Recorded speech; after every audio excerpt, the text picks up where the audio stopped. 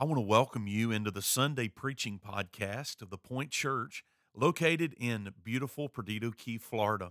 I'm Tim Coleman, the senior pastor, and we believe strongly in the expositional preaching of God's Word that builds our faith and grows us up in Christ.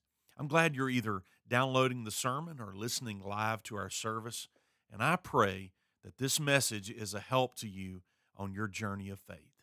Now join me as we get to the point.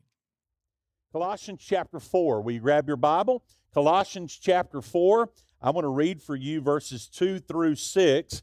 I want to take just kind of a transition Sunday here and spend a minute talking a little bit about the past and the present and the future. And I just simply entitled the sermon today, The State of the Church. The State of the Church. And as I was pondering about that, I felt like the Lord led me to Colossians chapter 4, verses 2 through 6, to kind of give us 3 or 4 things to think about and to be challenged by as we move into this new season for us as a church, the fall season, our discipleship ministry, and even as the Lord has led us in these last few weeks to see our church become debt-free. And I'll say more about that in just a minute. Let me read the text, can I? Colossians chapter 4, verses 2 through 6. As we read these verses, think about them as Paul's writing to the church at Colossae, and it's kind of his final instructions. He's saying these are the things that really you need to keep on your heart and your mind. And I believe these admonitions are very pertinent. They're very relevant for right now, all right? Real time in this day, the body of Christ, as we look around, we assess what's going on. We look at our families. We see the world. We see the trajectory of the church. What do we need to be doing? Well, here it is. Paul lays it out. Colossians chapter 4, verse number 2. Continue steadfastly in prayer, being watchful in it with thanksgiving. At the same time, pray also for us, that God may open to us a door for the word, to declare the mystery of Christ, on account of which I am in prison, that I may make it clear, which is how I ought to speak. Walk in wisdom toward outsiders, making the best use of the time. Let your speech always be gracious, seasoned with salt, so that you may know how you ought to answer each person.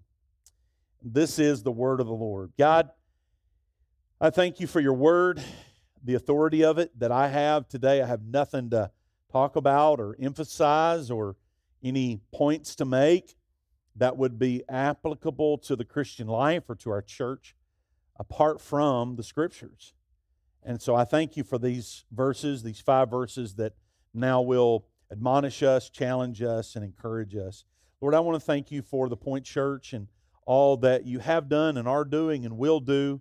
It's our desire to listen to your voice, be obedient to the Holy Spirit, and to be like the sons of Issachar in 1 Chronicles chapter 12, as they were very aware to the times and the seasons, and they knew what Israel ought to do. Help us as pastor, pastoral staff, our leaders of our church, help us to always be alert to what the Lord wants us to do. I pray now that you will challenge us from these verses. I pray that you would save the sinner that's nearest hell, bring conviction, Holy Spirit conviction and awareness and salvation, and just do eternal work and bear eternal fruit in our lives today, we pray in Christ's name. And God's people said, amen. It was August the 18th of 2004 that our family, the Coleman family, rolled into town in a U-Haul. That's 18 years ago that we've been a part of the Point Church, and I'm grateful for that. What a blessing it is from God that He would allow us to be here and for me to be the senior pastor of the church. In just a few weeks, we'll celebrate 59 years that this church has been here in the Inter Point community, and it just hit me this morning. We've been able to be here for about a third of the existence of the church, and God has been so good. I thought this week about all the people through the years that have been saved and baptized and discipled and loved on and encouraged through the ministry of this church. I mentioned the first Sunday of July about the gentleman that pulled into the church parking lot after the service, and he just said, "Hey, I just want to pull through here I was, as a kid, discipled in Awana and loved, and now he is a senior pastor in the state of Tennessee, and he just wanted to say to somebody, this church had a great impact on my life. There are a lot of stories like that. We finished up a great milestone for our church, as I mentioned a few minutes ago, in paying off our debt. Thank you for giving sacrificially to that. And then thank you for the way you give on a regular, ongoing basis so that the work of God continues to go forward. How many of you have discovered, as Pastor Wesley said last week, he loves to hear the testimonies around his church of people that say, you know, when I just faithfully give, it's amazing how it just all works out. How many of you found out that you can't outgive God and that God loves a cheerful giver? I found that to be true in our family. And so we're grateful for those who've been recently saved and baptized. Real quick, we're going to have a baptism on August 28th out at the beach. If you need to be baptized, we're going to have another one then. I thank God for the discipleship that's going on. I'm grateful for the missions and the ministry that is going on through our church. I want you to think of the Point Church as just being a conduit, if you will, through which life and the gospel flows through and out from this place. We are blessed right now to be a part of touching lives literally all over the world. And I don't have time to lay out every single one of them, but let me just focus on a couple if I may. I received these pictures this week from Pastor Orlando in the Philippines. We have a sister church there, the Point Church, and they have been meeting outdoors for years, have never had a place really to call their church a house of worship. And I want you to see what's being built there to the glory and honor of the Lord. Several years ago, Dick Rodriguez and I were in the Philippines. I looked there because he usually sat right there. He's with the Lord now. But while we were there, we were able to help them purchase the metal frame to have a covering just to be out of the rain and to have, keep the sun from beaming down on them while they were having church. And to make a long story short, we had no idea that that frame was going to come down and it was going to go to a new location, and they were going to put that frame up and add a little bit to the top of it, and then to put some cinder block around the edges and begin to form a church building. They've never had a church building. They'll have, go to the next one there if you would, Charlie. They'll have, of course, doors and windows and so forth. And this whole building is going to cost about $7,000. Now, many of you have given, and we've been able to bless them and to be a part of the Lord's work. Just a few weeks ago, they were able to baptize over 10 people once again. We have, in the last few weeks, had IMB missionaries in this service gathering with us. And the main reason that I don't recognize them is due to being online and so forth and not saying where they're at and what they're doing because they're in places that they're not supposed to be. But we're a part of that ministry, literally, of the gospel going around the world. We have currently partnerships in the Dominican Republic. Earl Hammonds will be with us on August the 2nd. This year, we started helping a church plant in Brazil. It's on the eastern side of the country here on the knob in the city of Brazil. And just 3 or 4 weeks ago, I think it was, I showed the staff some pictures that I received of about 10 people that were getting into a pool in a backyard to be baptized that had come to know Christ as their Lord and Savior. I rejoice with that today. We have partnerships. Brother Mark Don was with us last week, Liberia, Africa, Togo, Africa. And then our IMB missionaries literally are scattered all over the world, over 4,000 of them now that we are networked with. Here in the United States, we, of course, in Canada, we helped with a church plant in Montreal. We helped with a church plant in Baltimore, Maryland. That church has now planted another church, has grown to a point where it was able to multiply. We helped Christ Family Church down in Miami for 3 years. They were able to get into a new location, and that church is doing great. And so we thank God that we were able to be a part of that process. So we've got international, we've got the United States, and then locally. We are feeding children. We've done it this summer. We will do it going into the school year. As school starts, children will go home on Fridays with a backpack of food that will feed them and help them make it through the week, the weekend, having nutrition. we are involved in military ministry here at our church. And I see some new faces today, guys and girls. I'm going to guess some of you are in the military. We want you to know how glad we are that you're here, and we want to minister to you and help you in any way that we can. I was able to meet a few minutes this week with Brother Jason and Miss Samantha Brindle, who are missionaries with Cru Ministries. Jason, stand up. We didn't have this plan, but I'm going to have you do that. Jason's with Cru Ministries and Samantha. And then Brother Juntnan, Mark, would y'all stand? The Juntnan stand up. They are with Campus Crusade. Navigators. I said Campus Crusade. They're with Navigators, and they are full-time focused on the military. Doug, I want you to stand up. Doug is doing Every Man a Warrior, which is discipleship. Got a lot of guys and girls involved in that. Brother Steve Dracos, haven't seen him today. I know he's doing a lot out there. Last Sunday night, Brother Joe and some of our music folks went out and led the worship service in the chapel for Sunday night worship out there. And we just did some planning as we met this week and talked about ways that we can better serve and do ministry. Thank you all. Be seated. I want our military guys and girls to know these folks. And if you've got any questions about discipleship, I want you to see them. We've got some plans to do even greater things and bringing some transportation in to help on Sundays and so forth. We continue to support pregnancy crisis centers here in town, and we support the one in Baldwin County. Let me share this with you just so you know. We are doing our best to help people with counseling. Our Pensacola Bay Baptist Association provides a counseling center, and so we're able to help people get in and get the help they need. We've helped with adoption and foster care. And I want you to think for just a minute, if you would, about where God has placed us. God in His sovereign plan has placed us right here on Inner Point Road. Has anybody noticed that things are changing around here? Anybody notice that? Some of you that grew up in this neighborhood are, well, I don't know if you're laughing or not, because things are just rapidly changing. We see growth here on Inner Point Road. Someone said to me this week, "What's happening out there behind the church?" I said, "It looks like we got a bad haircut this week," right? There's 231 townhomes that are coming in right behind our church here. I mean, like, their property is right up against our property. And so we'll have a lot of people moving into our neighborhood. And while I certainly know that we're going to have greater traffic issues, I also know that God has placed us right here for such a time as this. So what are we going to do about it? Are we going to sit around and gripe about the traffic? We'll probably do some of that.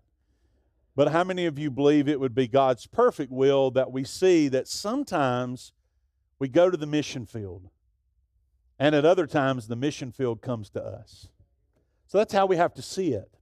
And so as I was thinking about today, and we're kind of getting into the fall, and we're back in school, and kind of getting back into a routine, and we have our discipleship ministries ramping up and the fall in front of us, I was praying, Lord, where would you direct us for us to get our hearts and our minds set on the gospel and set on Christ? And I felt like the Lord brought me here to this passage.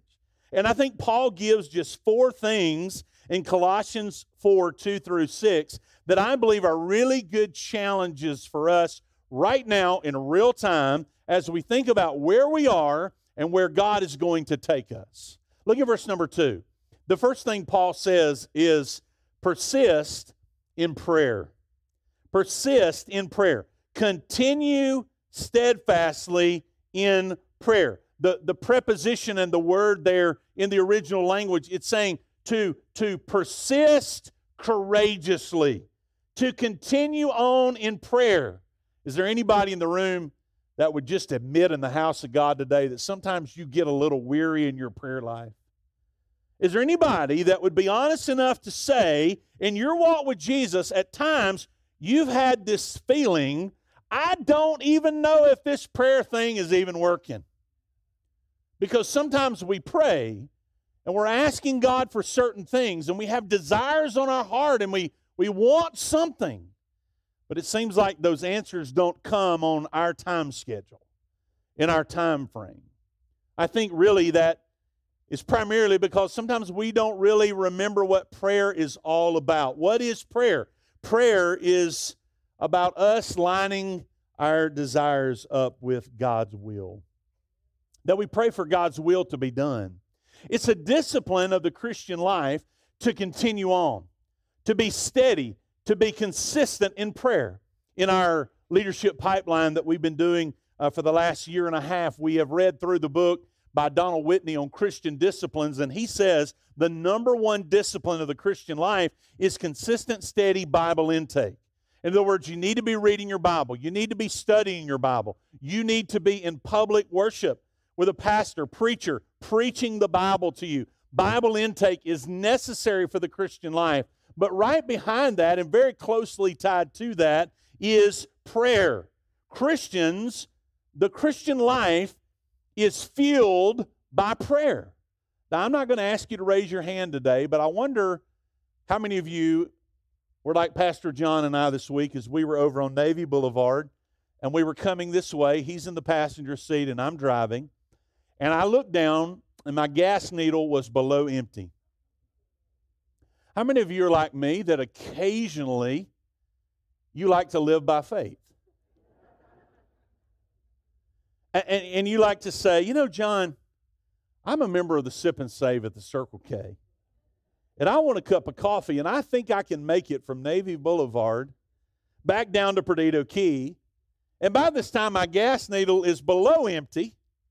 And I'm not going to tell you it was divine intervention, but I kept coming down Sorrento Road, and as I watched that needle, it just kind of moved up just a little bit, you know, and then it went up just above the E. And I said to John, it's such a blessing to me to know that you, as a good staff man at the Point Church, have volunteered to walk and get us some gas if we don't make it.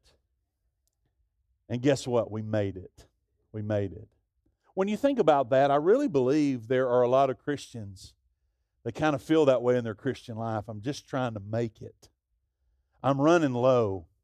So let me ask you this. Let me turn that around just a little bit and say, how are you doing in your prayer life?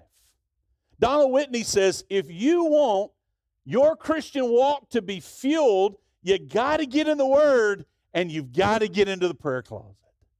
I love it when people say about this church that we are a Bible church. Hey, our pastor, or Pastor John, or Pastor Joe, or Pastor Wesley, Pastor Not, whoever preaches, we are a Bible church. I'm proud of that. I'm thankful for that.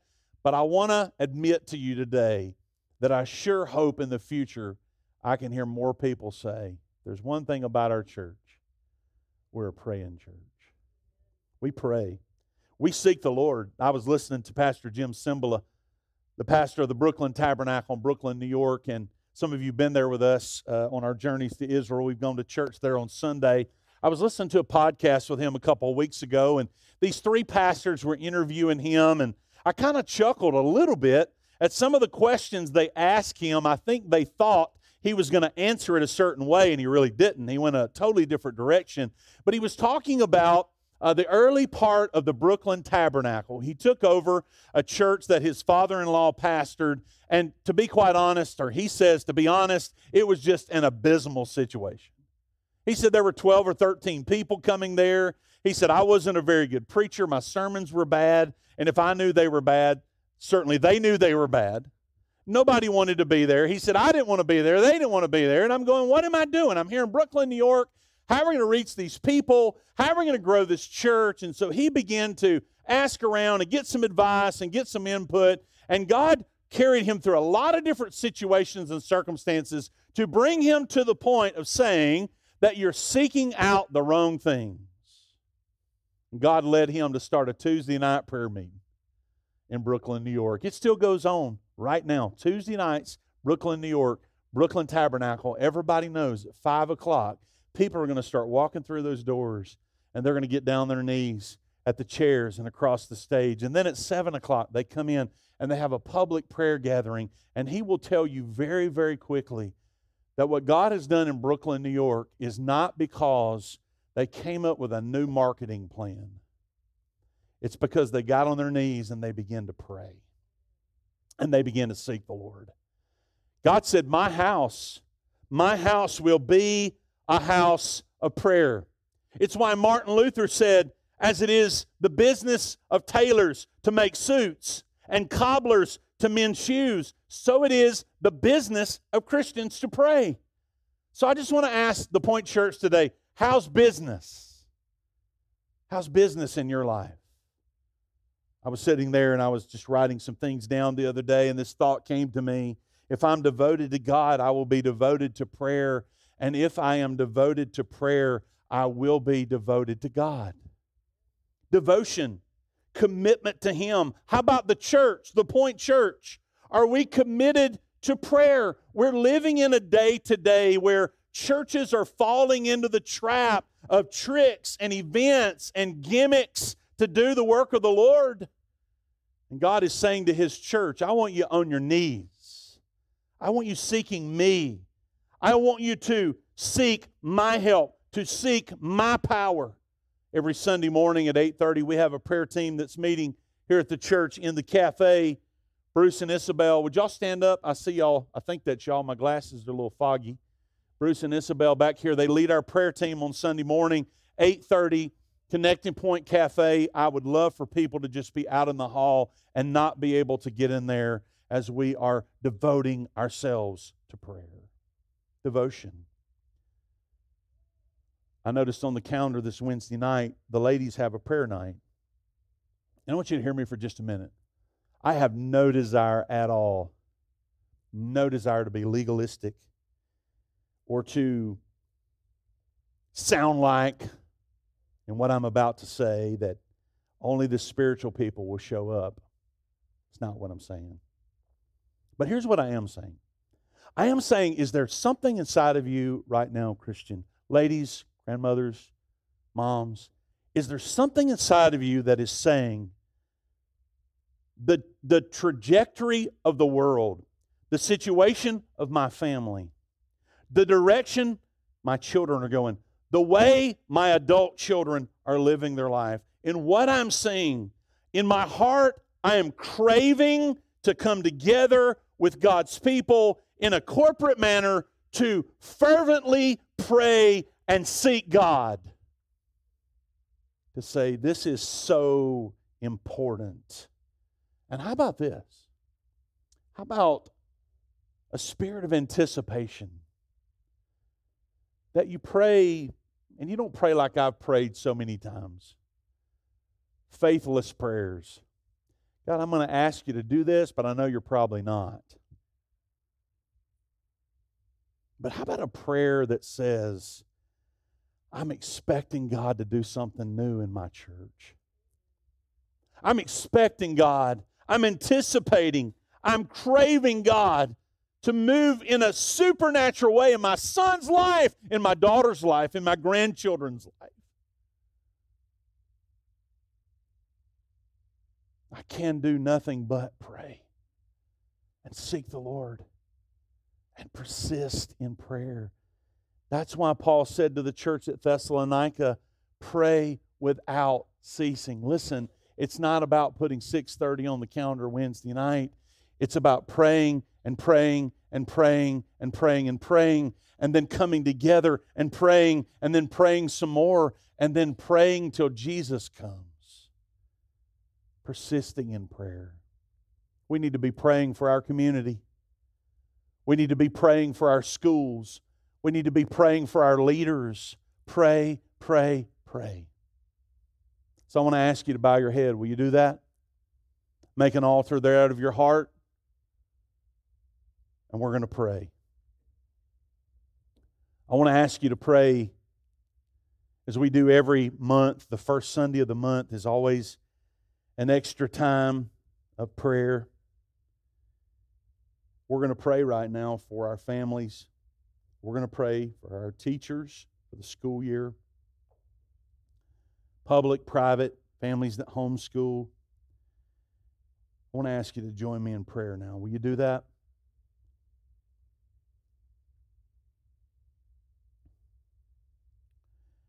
God, I sense in my spirit now in this room, there's a whole lot of people saying yes, yes, yes. I'm craving it. A supernatural move and work of God that only comes through prayer and your sovereign plan.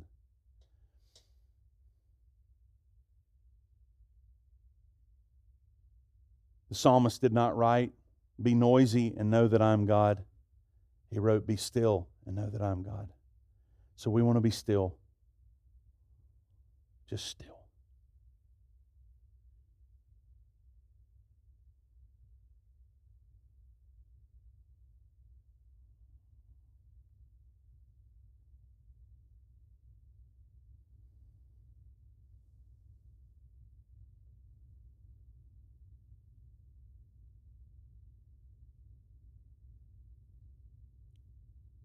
God, I lift up Innerarity Point Road.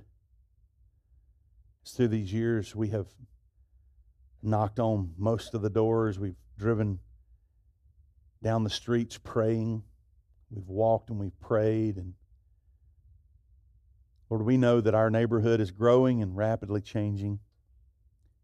We're thankful for all of our new neighbors. And we know that it's a wonderful opportunity for us to love them and show the love of Jesus.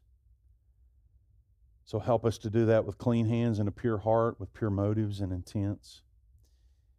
Lord, we thank you for all the families, as we've seen demographics of this area and all the children that are in Bailey Middle School and Helen K. Rowe, and then Escambia High School is our designated high school for this area. We think of the Christian schools in town and all the homeschooling families, Lord. We pray for this school year as we begin, that this would be a fruitful school year, that as we get sometimes weary, that we would not be weary in well-doing, and we would remain focused and steady and stay after the task ahead. Lord, I pray for all those that teach and try to educate, that you'll give spiritual stamina and wisdom for this time and this season, Lord, to nurture the hearts of the children and to truly love them. Remind us that we are always salt and light. And then I pray for the children, Lord. I pray that this school year would be a productive school year. I pray that it would be fruitful. I pray that true education would take place. I pray, Lord, that you would bind the mouth of those that are trying to teach our children godless and perverted things that do not line up with your word. I pray that the Christian teachers would stay focused on educating the children and exemplifying the love of Christ. I pray for protection for all of our schools. Lord, watch over and keep our children safe. And I think about the school in Texas that's going to start back in Uvalde and what they've gone through. Lord, I just pray that you'd bless that community and those families, Lord. We pray that you would be with the leaders, the administrative leaders of all the schools and the education system, Lord. I pray that there would be a sense of God awareness and respect toward our Creator. I pray, Lord, that the school year would be a good school year for academics and spiritual progress in our county. And then on top of that, help all the churches that are in these communities to be the hands and feet of Jesus that we need to be. And Lord, we give this year to you and we pray for your blessings on it. And I pray that everyone in this room will continue to be persistent and remain in prayer as we pray for the education of our children. And I pray this in Jesus' name. And God's people said, amen. Amen. It's wonderful to have prayer like that together. It's even greater for us to keep on praying, right? Keep on praying. Persist in prayer. Don't stop. Keep it up. I think that's a challenge for my heart this fall as I lead and as I try to pastor the church. Persist in prayer. There's something that Paul ties with that here in verse number 2. He says, persist in prayer. While you're doing it, be watchful and do it with thanksgiving. How many of you have been guilty like me before and you've gone to God in prayer and it's been more in frustration or desperation and maybe, as I said a minute ago, faithlessness, but you went to God and you prayed and you told Him all the things that you needed to do, and then after you said amen, you thought, I didn't thank Him for anything. How many of you believe Christians ought to be the most thankful people? Thankful. As we pray, we do it with thanksgiving. But he says something else about it. He says that we pray and we're being watchful. We're being alert. there's prayer with anticipation. Most of the places in the New Testament where this word watchful is used, it is used in the context of the second coming of Jesus Christ. I believe today with all my heart that Jesus is coming again. I believe He could come at any moment. As a matter of fact, I was listening to a preacher preach on YouTube this week, an older pastor. It was his last sermon, and with his finger he's pointing at the crowd, and he says this: I challenge anybody in this room to come to me after the service and show me one verse in the Bible that has to be fulfilled before Jesus comes again. And he finished it up by saying, there's not one. In other words, Jesus could come at any moment. The question is whether or not we are ready. As we pray, the picture he gives here is that we're praying, but we're peeking. We're looking toward the eastern sky, and we know that Jesus Christ could come at any moment. We pray with anticipation. But the word watchful here is really used in an even broader sense, that as we pray, we look around us and we see what's going on, and that leads us in how we pray. Anybody in the room today just testify for a minute and say, we've got way too much to pray for? There's a lot to pray about, isn't there? Much to pray about. That's why R. Kent Hughes said this. He said, it's a habit of prayer that demands mental alertness to the dangers of life and the needs of those around us, and awareness which can at any moment launch us into fervent prayer. We're living in a day today where we as the church, the body of Christ, we need discernment. We need awareness. We understand that the gospel, the Word of God, is under attack. We understand that the gospel of Jesus Christ is being made a mockery. We understand that there are people today who have a building and a church sign out front, but they are preaching a perverted gospel and a perverted word that are snatching and drawing people away that are weak and vulnerable. And that reminds me, even as we saw these children walk out of here, and even as we think about the ministry that we have in front of us, that we need to be praying for our children that the enemy would not snatch them away, that they would not be deceived in these days. We must remain alert. We must remain vigilant. Look in verse number 4, Paul's desire. His desire is to make the Word of God clear, that I may make it clear which is how I ought to speak. He wants to have his mind set on truth, his mind set on the gospel. So the second point that we see is not only that we persist in prayer, but as Christians, it is time for us to strive for mental focus. To strive for mental focus. To be watchful. To get our minds right. To think clearly. And as we think clearly, that leads us in how we answer every man. We are called as Christians to share our faith. And I would say Christians today need to be sharing a very clear gospel.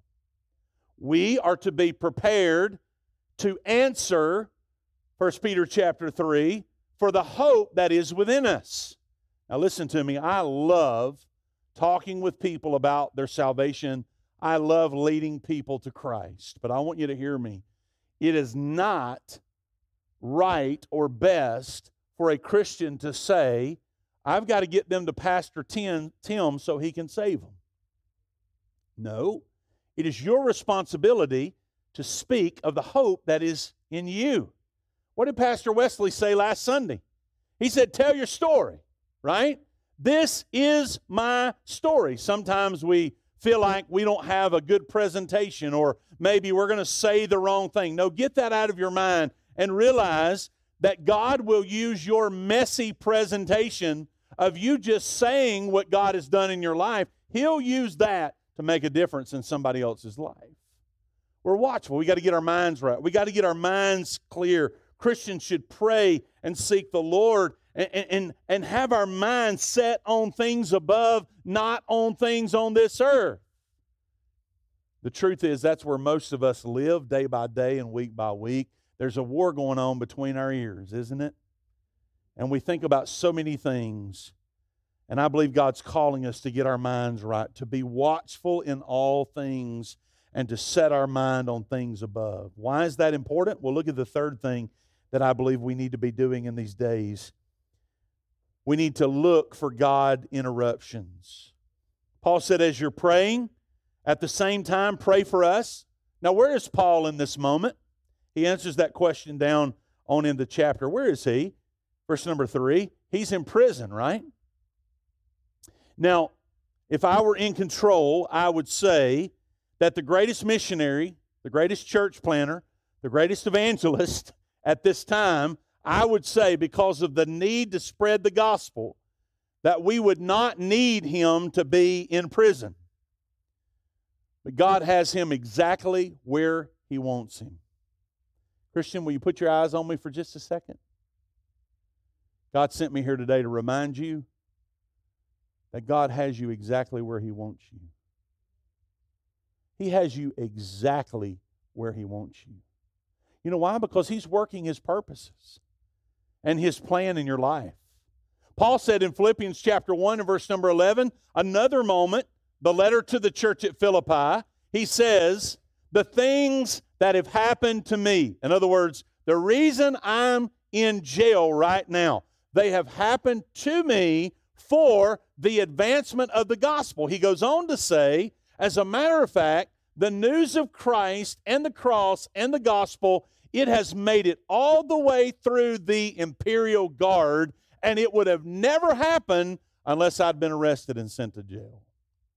It just reminds me today that even in the midst of your hardship, in the midst of your suffering, God has you right where he wants you for a purpose and for his plan. What does he want us to do? He wants us to pray for open doors. Look for God interruptions. God, open the door. Now, here's what I know about Christians because of statistics that I have read that say 95% of Christians in the evangelical church have never led one person to Jesus. Can we let that settle for just a minute? And I don't say that just to make you feel bad or put you on a guilt trip. I say that for an awareness of how that matches up against the calling on our life. And that is to just share our faith, right? So when you see the phrase open doors in the New Testament, it's used 5 or 6 times, and it's always in the context of evangelistic outreach, that you tell your story of what Jesus has done in your life. I had a man on Friday tell me, he said, my neighbor's car was broken down, and he was struggling with it. He said, I went over there, I began to help him, and we worked on it together, and then he got to that point where he began to pivot, and he began to talk about the Lord. And he shared the gospel and told him about what Christ had done in his life and how much he needed the Lord. And guess what? He said the guy didn't want to hear it. He didn't want to hear it. He didn't believe in all that. And guess what? He's going to stand before God and give an account for his life one day. The point is not that it's your job to change or save anybody. It's our job to tell people of the saving grace of the Lord Jesus Christ. Just tell it. Just tell your story. Look for God interruptions when you're sitting there waiting for your tire to be fixed. Look for God interruptions when you're in the doctor's office or you're in the grocery line or maybe you're walking through your neighborhood or wherever. Look for opportunities. Look for God interruptions. As more and more people are piling in around us, we've got more and more people that need to hear the story of the old rugged cross. So look for God interruptions. Look for open doors and opportunities. And let me finish up with the fourth thing I think Paul is saying here. He's saying that we should always speak grace and truth. Speak grace and truth. Look at verse 5. Walk in wisdom toward outsiders. Now, who are outsiders? Outsiders are people that are not in the body of Christ. That means they're lost. They don't know Jesus. Friends, I need to remind you today, the world is becoming more and more lost. Okay? I also need to remind you that the Bible is true, that we are living in a day of the great falling away. I had two conversations this morning with families that just walked in the door visiting this church, and the conversation was exactly the same. So many churches are getting away from the Bible, the Word of God.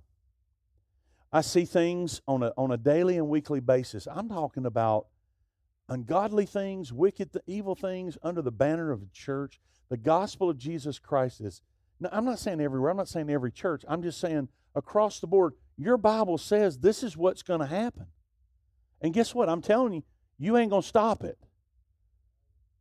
The falling away is going to be a falling away. And so people are falling away from the Scripture, falling away from the Bible. And sometimes when you've got a lost world and then you got people that you love going the wrong direction, it becomes really hard to walk in wisdom and know how to speak. Anybody in the room we can have a therapy club. It's pretty easy for you to get fired up about truth. That's me. But Paul says we need to walk in wisdom toward those that are outside the church.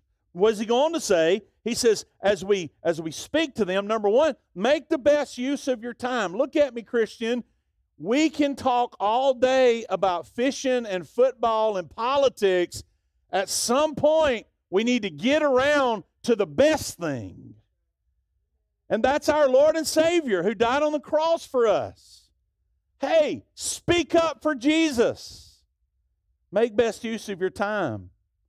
Don't have someone that you know well for a long period of time and they pass away and you say, I wish I'd have spoke to them. What? Can I get an amen right there? We're Christians. Speak up for the Lord. Make the best use of your time. And then as you speak, this is so important, verse 6, let your speech always be gracious. Now look at that word right there, gracious. As I drilled down on that word, here's what I found. It kind of goes two directions. One, Paul is clearly saying, let your speech always be about divine grace. Let your speech always be about what Jesus has done in your life.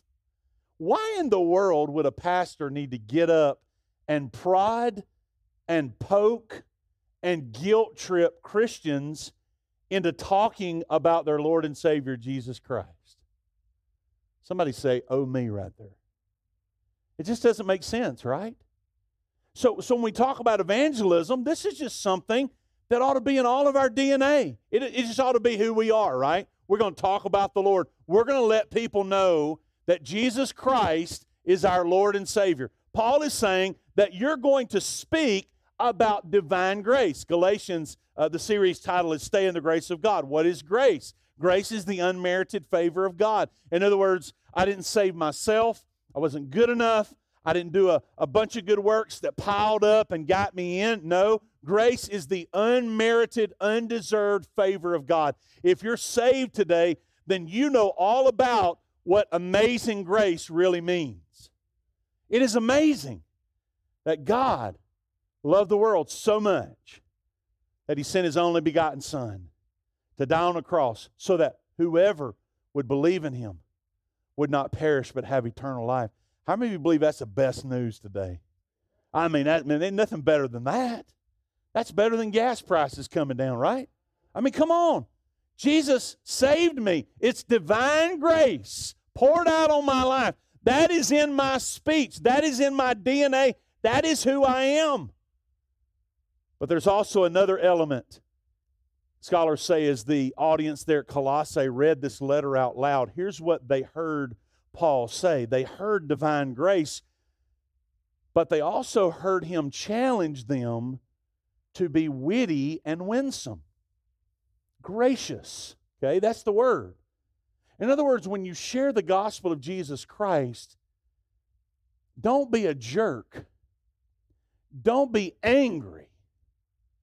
Don't be caustic and bombastic and like you're almost glad that you can speak condemnation over someone's life. No, you speak to them in graciousness and kindness, knowing that you and we are nothing apart from the grace of God. We are nothing. And your desire and your burden is that they would know Christ, that you're kind and your speech is seasoned with salt, so that you may know how to answer every man. Now let me focus and I'm done, all right?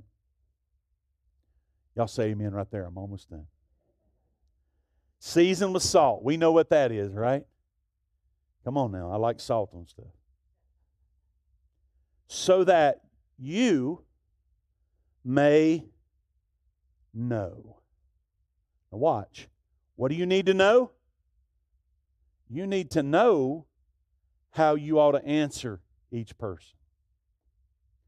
There's one area in the church, the body of Christ, that we as pastors identify. We talk about this. This is our life.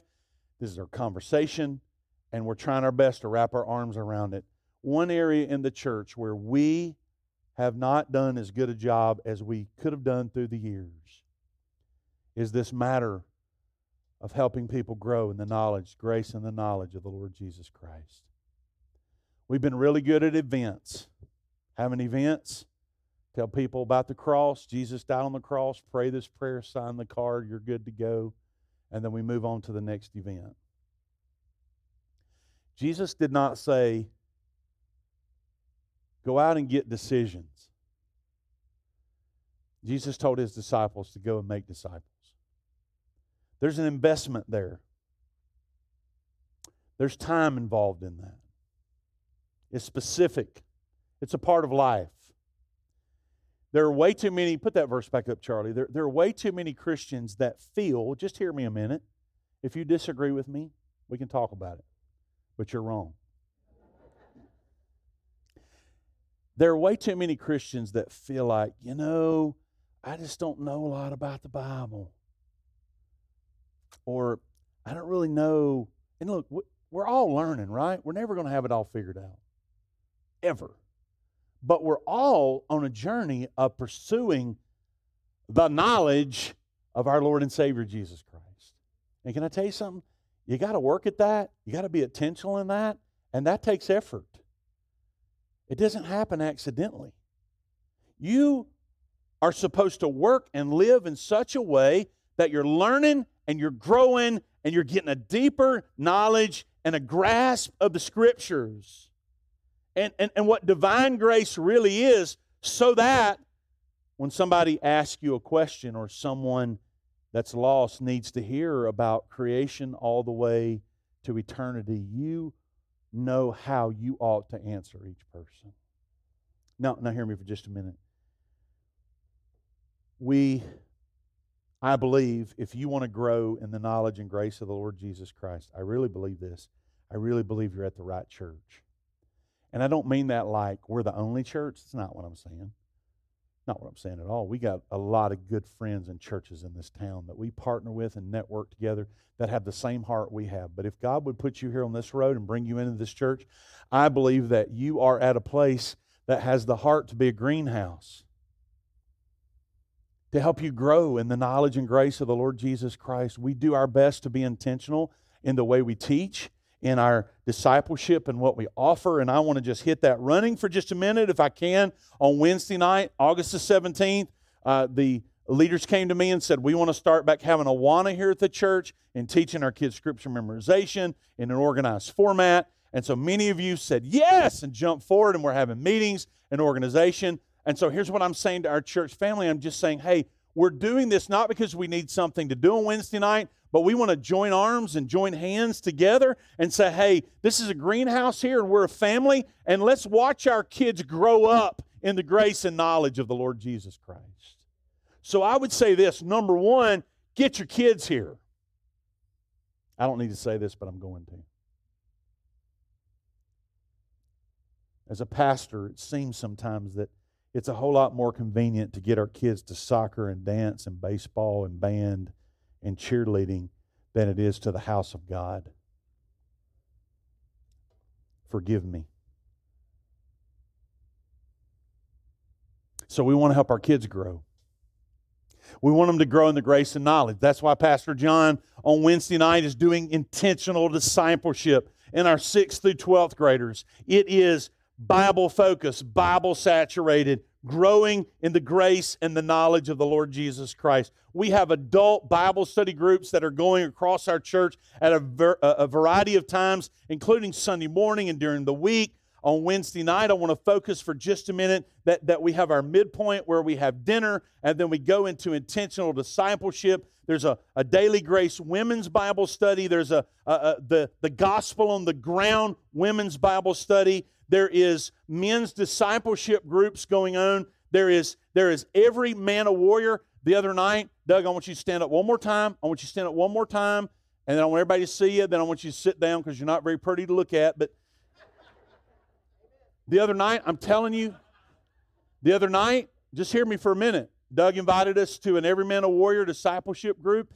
I came down here. It was on a Wednesday night. I walked through those doors over there, and I was expecting about 8 or 9 guys to show up and listen to your spiel. There were over 50 men packed in that room right there. That said, we're here because we're ready to get serious. We want to grow, and we want to help other men grow in the knowledge of the Lord Jesus Christ. Men, if you're serious about that and you're wondering, where am I going? See Doug after the service today. Let me say one more thing. About a year and a half ago, I started a leadership pipeline here at the church. I felt the Lord was leading me to take some men in the church deeper in theology, Bible study, hermeneutics, lesson, sermon preparation. We finished up 3 semesters. There's a reason why I did not come to this pulpit and say, y'all come. I intentionally invited and I intentionally said to these men that this process is not casual. It's not come a week and then the next week decide, well, I think I'll stay home or we'll go buy groceries. Nope, this is like a Bible college and a seminary class. You want to drive down deeper in the Word. You want to be better equipped not because you want to graduate, but because you want to be a part of God's kingdom in advancing, making disciples. We finished up our 3rd semester. You heard those guys preach back on Memorial Day. And we've got some that need to circle around and get a semester or 2 more. Here's what I'm going to do. I'm telling you that on August 17th in this room, we're going to have a leadership pipeline. I'm opening up to men and women in the church because I believe, ladies, you need to know how to write a Bible lesson. You need to know how to teach a class. You need to know theology. You're not called to preach and pastor a church. That's for men, according to the Word of God. But you are called to make disciples and to teach the younger the Word of God. So our leadership pipeline is going to start on August 17th. If you would say, I want to go deeper, I want to know the Word, then meet me here in the auditorium on August 17th on Wednesday night at 6 o'clock. And we're going to walk together and move forward by the glory of God to pray and to seek Him in all of our classes, in all of our discipleship, in all of our children's ministry. We are going to charge into this fall with anticipation like our hair is on fire to reach people with the gospel and then to take care of the people that we have here and grow in the grace and the knowledge of the Lord Jesus Christ. How many of you believe that's not Tim's plan, that's God's plan? If you believe that, would you stand with me?